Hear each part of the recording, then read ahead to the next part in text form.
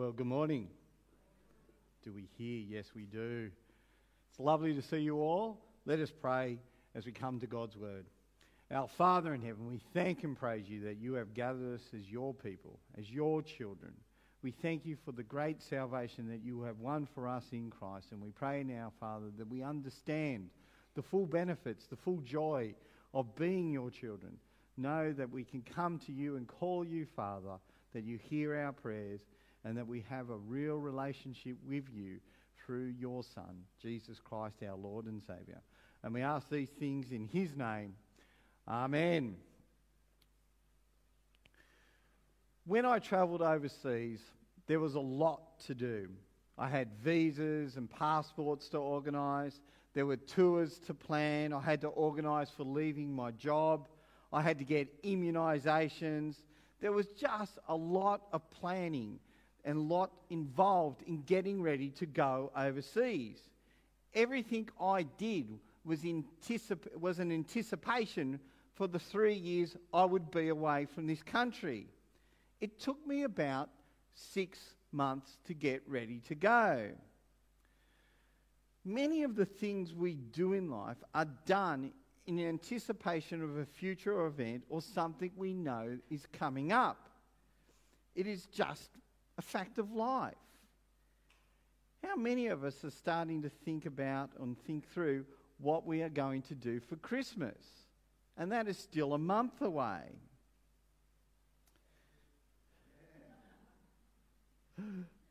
Today we're coming to the point of God's law, and we are going to see it is about anticipating something that is coming up.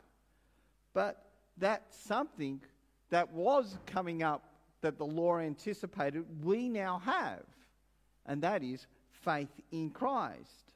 And since we now have that, there is no point going back to the law as the basis of our relationship. Today what we're going to see is that the law was an anticipation for Christ. But the reality is, rule keeping is no substitute for the real relationship we have with God through Christ. That's where we're going today. And as we look at the passage today, we need to keep a bit of what we saw last week in mind. We need to keep chapter 3, verse 16. And verse 16 is the background for a lot of what Paul is saying today. And we read this in 3:16. Now the promises were spoken to Abraham and to his seed. He does not say, and to seeds, as though referring to many, but referring to one, and to your seed, who is Christ. God's promises find their focus in Jesus, who is the seed. To receive those promises to Abraham, we must come to Christ. He is the seed to whom the promises were always pointing. That is the argument Paul is making in chapter 3, that we are saved through faith alone in Christ. Given that God deals with humanity through promises that he makes to Abraham, and those promises point to Jesus, you can hear the question coming, well then, if God deals with us by our basis with faith in Christ, what's the point of the law to Israel? What's its purpose if God was never meaning for it to restore humanity to himself? And so we turn to verse 19 and Paul's question. And Paul gives the answer: because of transgressions. Verses 19 to 26 not only explain why the law was given, but why the law's reign has come to an end. Why the law's reign is over.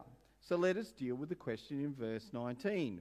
Why did God give the law to rule over Israel? And as I said, the answer is because of transgressions. You got it? Very clear, isn't it? These verses can be a bit confusing. But if you keep the context in mind, it isn't that hard to figure out the basic gist of Paul's argument. The question about the law deals with the time period between Abraham and Christ. Sin is in the world from the fall, and people are continually rebelling against God. Paul argues that the law was placed upon Israel until sin or transgression would finally be dealt with in Christ. God gave the law as an interim solution. The law anticipated the coming of Christ. The law was put in place to show that sin is sin. All people, unfortunately I have to include myself in this, all people have an unfailing ability to ignore their sinfulness. Part of being sinful is that we ignore that we are very, very sinful. So the law shows our rebellion against God. The law highlights people's sinfulness by making their sins explicit through their transgressions against the law. To transgress just simply means to cross a boundary or a line. To cross a fence is to transgress a boundary. That is what it means for the Bible to transgress, to cross over boundaries set up by the law. The law shows that people are continually transgressing, continually rebelling against God through their transgressions. But here's the important thing about the law. The law doesn't stop people transgressing. It simply highlights that is what they are doing. It's the law's inability to stop transgression that makes it inferior to faith in Christ. That is what verse 20 is about. Verse 20 can seem very confusing. I read this week there are roughly 300 different interpretations of verse 20. And from the little I've read, I'm sure they're underestimating the amount of interpretations there are. And you can get stuck in verse 20 and lose the main thrust of Paul's argument, which despite the difficulty people have with this one verse, the main point is still quite clear. That is, the law is inferior to faith in Christ. And this is Paul's point. I'm going to read the back half of verse 19 and verse 20. The law was put into effect through angels by means of a mediator. Now, a mediator is not just for one person alone, but God is one. Paul's focuses on how the law was put into effect through angels and mediators to demonstrate its inferiority to Christ. There are many parties involved in implementing the law to Israel. The statement that God is one seems to be Paul's way of pointing to the promises coming straight from God through Christ. The passage seems to be a short version of Hebrews chapter 1, verse 1. Long ago, God spoke to our ancestors by the prophets at different times and in different ways. In these last days, he has spoken to us by his Son. God has appointed him heir of all things and made the universe through him. As in Hebrews, where Jesus is seen as superior to the prophets, in the same way, the one God, through the revelation of his promise, is superior to all the mediators it took to put the law into place. God sending the law through mediators makes the law inferior to receiving the promises directly from God, to placing your faith directly with God through Christ. I will say it again. Verses 19 and 20 are simply pointing to the inferiority of the law as opposed to the faith we now have in Christ. The law is a stopgap measure, highlighting sin until Christ arrives. My parents, when they first moved to the area, way back in 1975, they couldn't afford a refrigerator. So the first year they lived in the West, they made do with an esky and ice. They managed to get through the first winter, but then summer hit and they went out and brought themselves a refrigerator because they couldn't keep the foodstuffs cold any longer. The esky and ice, they were a stopgap measure. needing a longer term solution. Last year, remember all the rain we had? I certainly do. My car window wouldn't go up. So for a few days, whilst I waited to get it repaired, I stuck plastic bags over the windows to stop the rain coming in. The plastic bags were not a long-term solution. They actually made the car undrivable. The plastic bags were a stopgap measure to stop the rain until I could get the window fixed. Paul is saying that the esky and ice is the law. The law is the plastic bags over the window. It isn't the long-term solution, but it keeps the problem at bay until sin could finally be dealt with. But as Paul goes on, you might ask, if the law exposes sin or makes sin more pronounced, is the law contrary to the promises?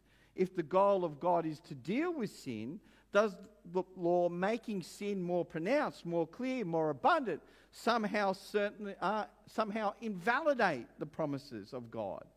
In other words, does God's law contradict the faith we now have in Christ? And Paul's answer is, most certainly not. As he says, if a law could give righteousness, then righteousness would have come through the law. His point is that the law is not acting in counter to God's promises. Instead, it serves those promises by highlighting the need for people to place their faith in Christ. And it does so in two ways. And Paul uses two analogies to explain this. Firstly, he says in verses 21 to 23, the law imprisons us. The law should make sinful people aware that they are sinful. That is, the law condemns guilty sinners. The imposition of God's law upon humanity, emphasis on God's law, is that it is meant to be an imposition upon people. It is meant to be hard for people to do. God's law should be hard for people to do. They should go, wow, why are we going through all these rules and regulations? They're so hard to keep.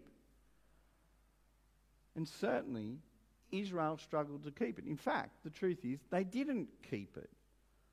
The law imprisons people deliberately to point out their sin and restrict it. The law acts as a prison because that is where guilty people deserve to be, in prison. Why do societies build prisons? They build prisons because they say to people in prison, we don't trust you. That when criminals are allowed to walk around in society, that they continually do bad things. So bad that they can no longer be trusted with freedom. Because what they do with their freedom is abuse it by committing evil. And because prisoners have continually been shown that they cannot be trusted, they have to be restrained in a prison to protect others in society. God's law is acting in a very similar fashion. It's acting as a restraining mechanism, a brake, as it were, to restrain sinful people from sinning as much. The law doesn't deal with the underlying issue, but it acts as a brake to help God's society function. That's what people don't understand about laws. The fact that you need a law at all shows that there is a massive problem. The law doesn't deal with the problem, which is the human heart. It simply highlights it and acts as a stopgap until a more durable, long-term solution can be found. And that solution was faith in Christ. The law was just the brake. It doesn't deal with our underlying heart. So that is the first point of the law. The law highlights and restrains sin by highlighting people's guilt. The second analogy that Paul uses is that the law is a schoolmaster or school teacher. The actual Greek word could be translated as child teacher.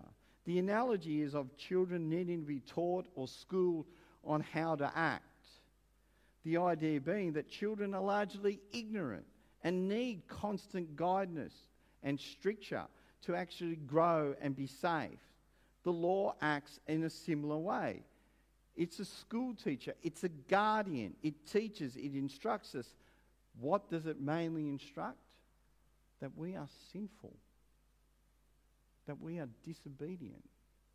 That we do not want to listen to God. We do not want to listen to God, our Creator, our Maker. What do you know, God? We know better. And the law is highlighting humanity's constant desire to move away from God. It teaches people that we need a Saviour. That was why the law is not contrary to faith. And that is what Paul means by faith in this passage. It is the faith that God can deal with our problem of sin, that God has sent Jesus into this world to save us and restore us, to clear away the mess that we have created, to clear away those evil desires that keep bubbling up within us, to clear away our constant desire to say to God, get out of my life, I don't need you.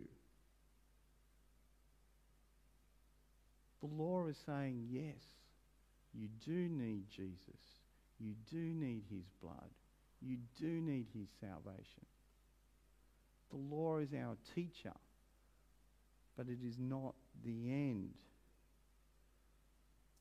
Verses 19 through 26 convey one simple message. The law's reign over humanity is over. It is done with. That God has given us a better way of relating to him. And that way was always the way he wanted us to relate to him. To trust him and to trust his Son.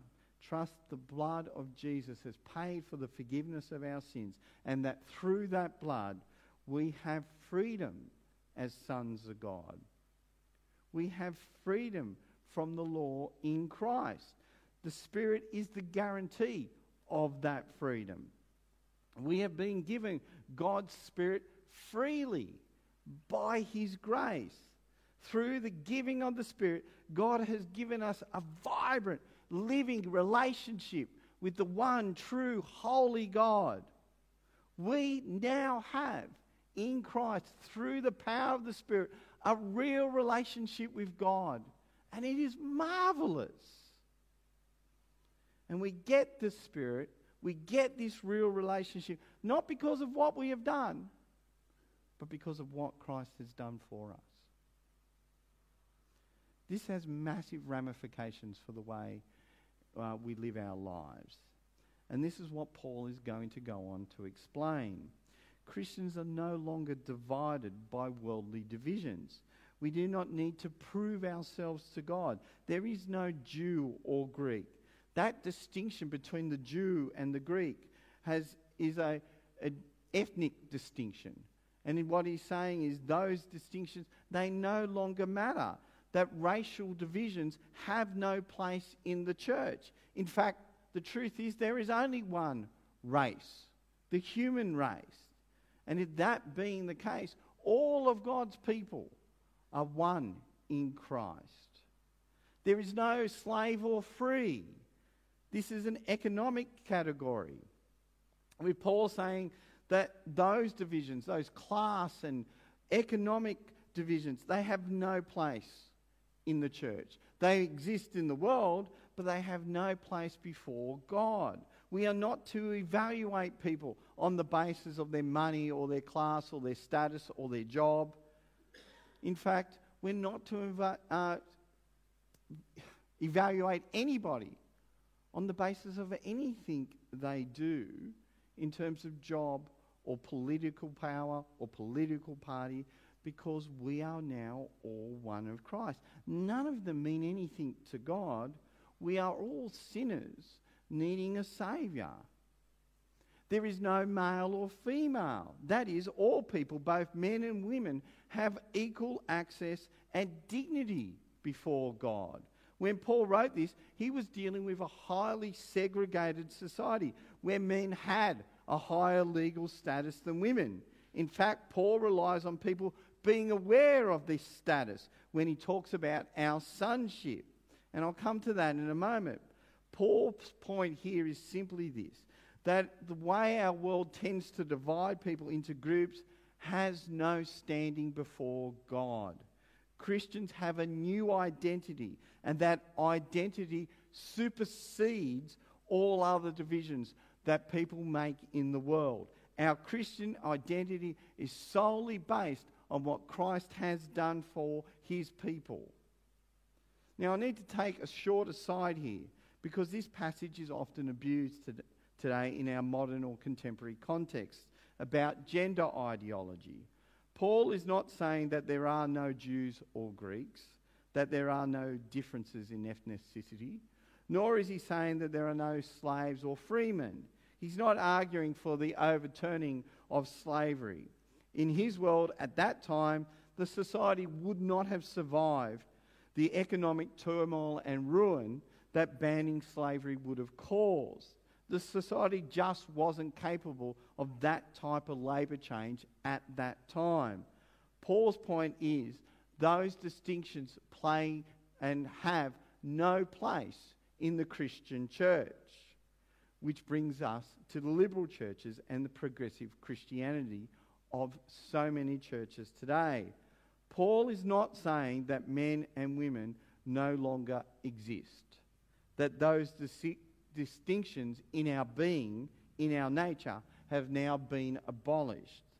Those that argue for transgenderism on the basis of this passage are being deeply dishonest. If people took Paul at his word, then you would have to say that Paul is arguing for an androgynous humanity, that there are no biological sexes at all. And this is clearly ridiculous and not what Paul is arguing. Paul is not arguing that two sexes or genders do not exist in humanity, and neither do transgender proponents.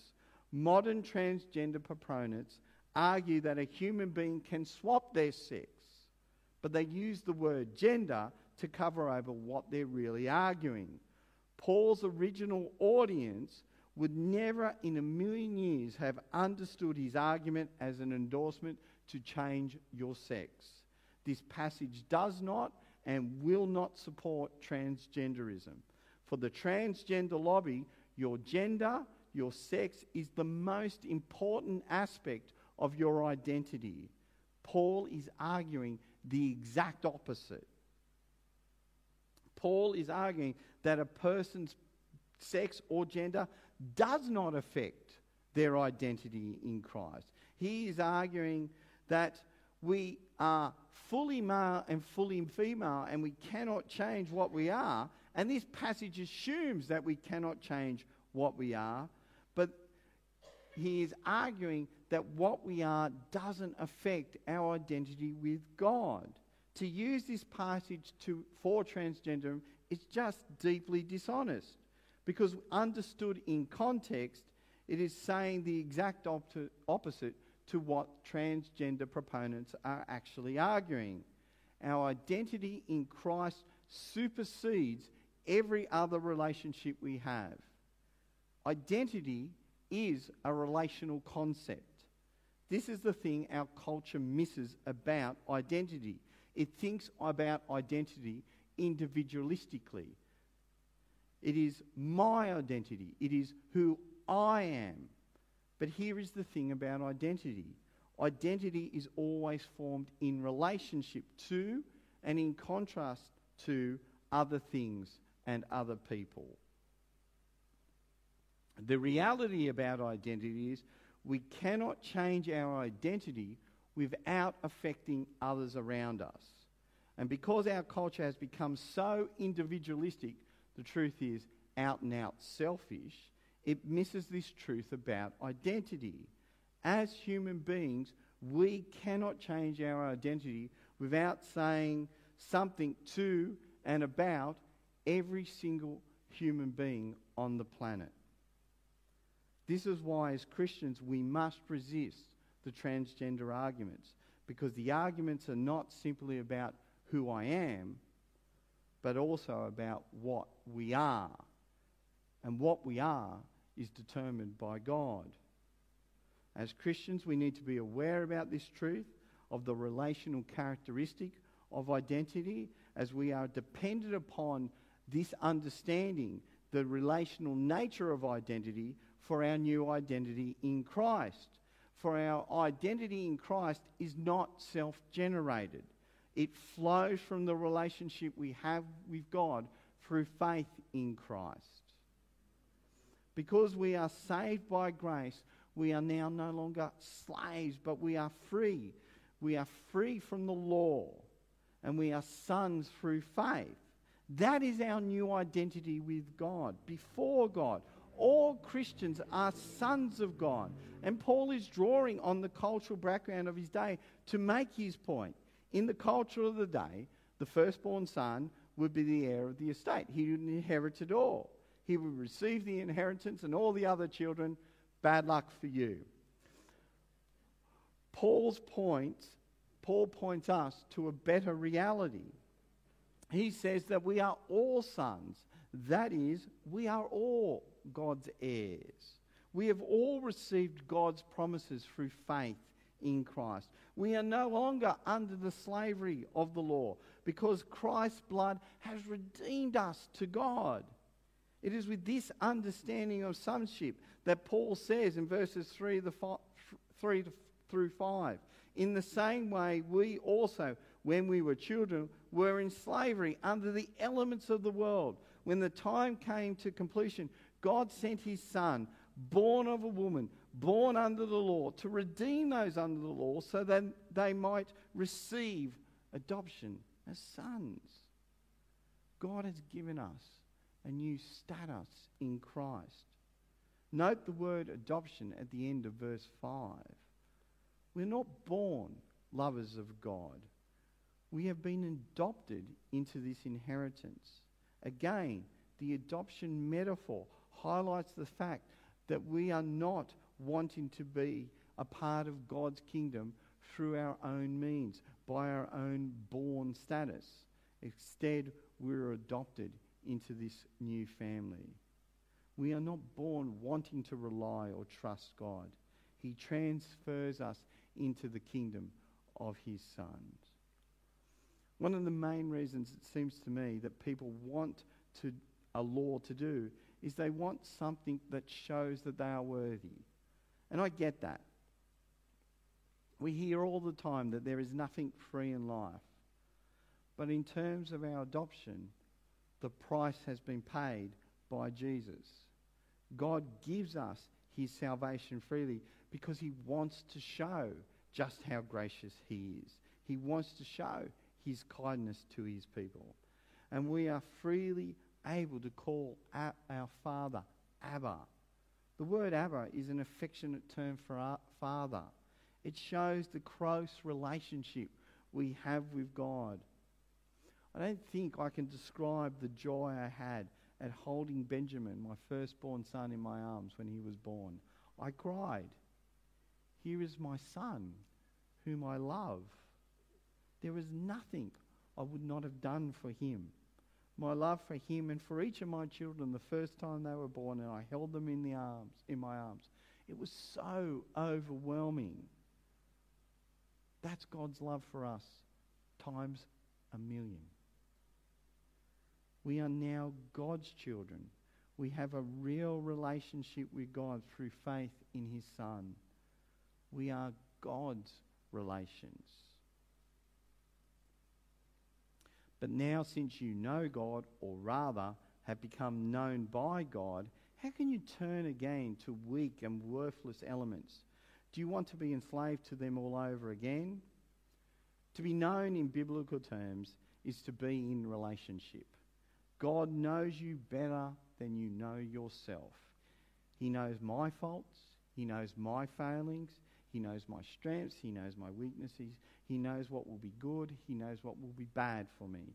He knew all of that going into the relationship. He knows all your weaknesses. He knows all your faults. He knows how bad you can be. He knows how good you can be. And he knew all of that before the beginning of creation. And once you know that, once you know the depths of God's love for us in Christ, just understanding what he has done for us, our performance will never please God or make him love us anymore. Just remember that. There is nothing we can do to make God love us more that he hasn't already given us in Christ. That is the real relationship we have with God. From our side, that relationship goes up and down like a roller coaster. But from before creation, God has set his love on his people, and his love is as unwavering as Ayers Rock in a windstorm. Given that, why would you go back to rule keeping? Why would you go back to slavery? There are no rules that you can keep. There are no rituals you can practice. There are no desires that you can feel that can make God love you more. There is nothing you can do to earn God's favour. To do so is to place yourself in slavery once again. I said this in my last talk, and I've been thinking it this whole way through. Why would anyone want to go back there?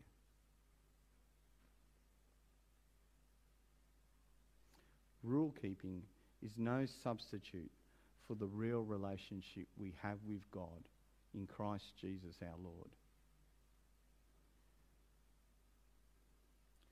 At the start of this talk, I spoke about anticipation, about looking forward to something great, like Christmas, a trip, or a birthday.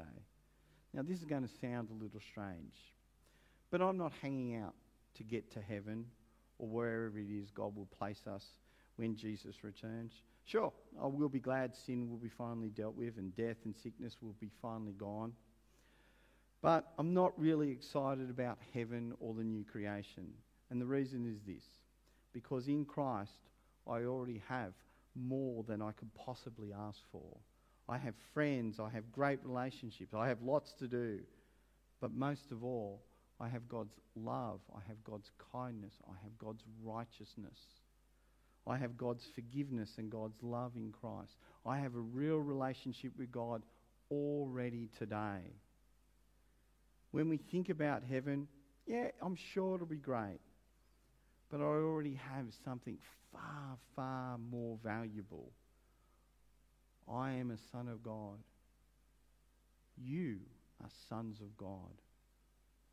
That is what should excite us. And God has already given us all of that in Christ.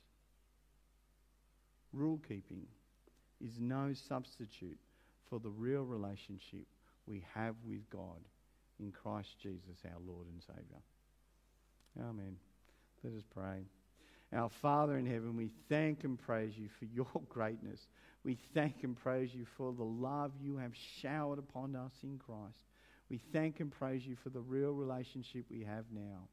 Help us to be not foolish. Help us to not base our relationship upon our performance.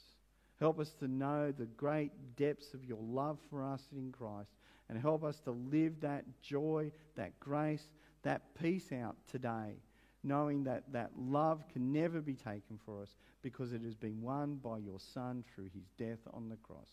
And we ask this in Jesus' name. Amen.